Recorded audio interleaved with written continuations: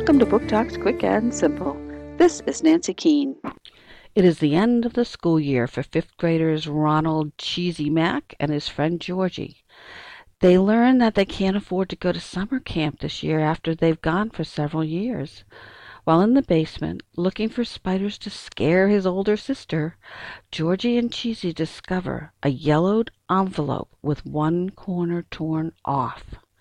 Inside the envelope is a folded-up piece of paper containing a silvery metal heart on a chain and 1 penny.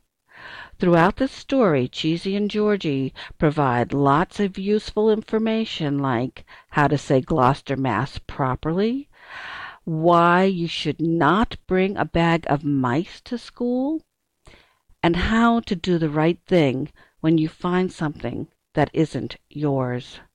You can also visit CHEESIE at his very own website, CHEESIEMACK.com. CHEESIE Mack is Not a Genius or Anything by Steve Cotler. Book Talk by Lorene Keating for the Great Stone Face Committee.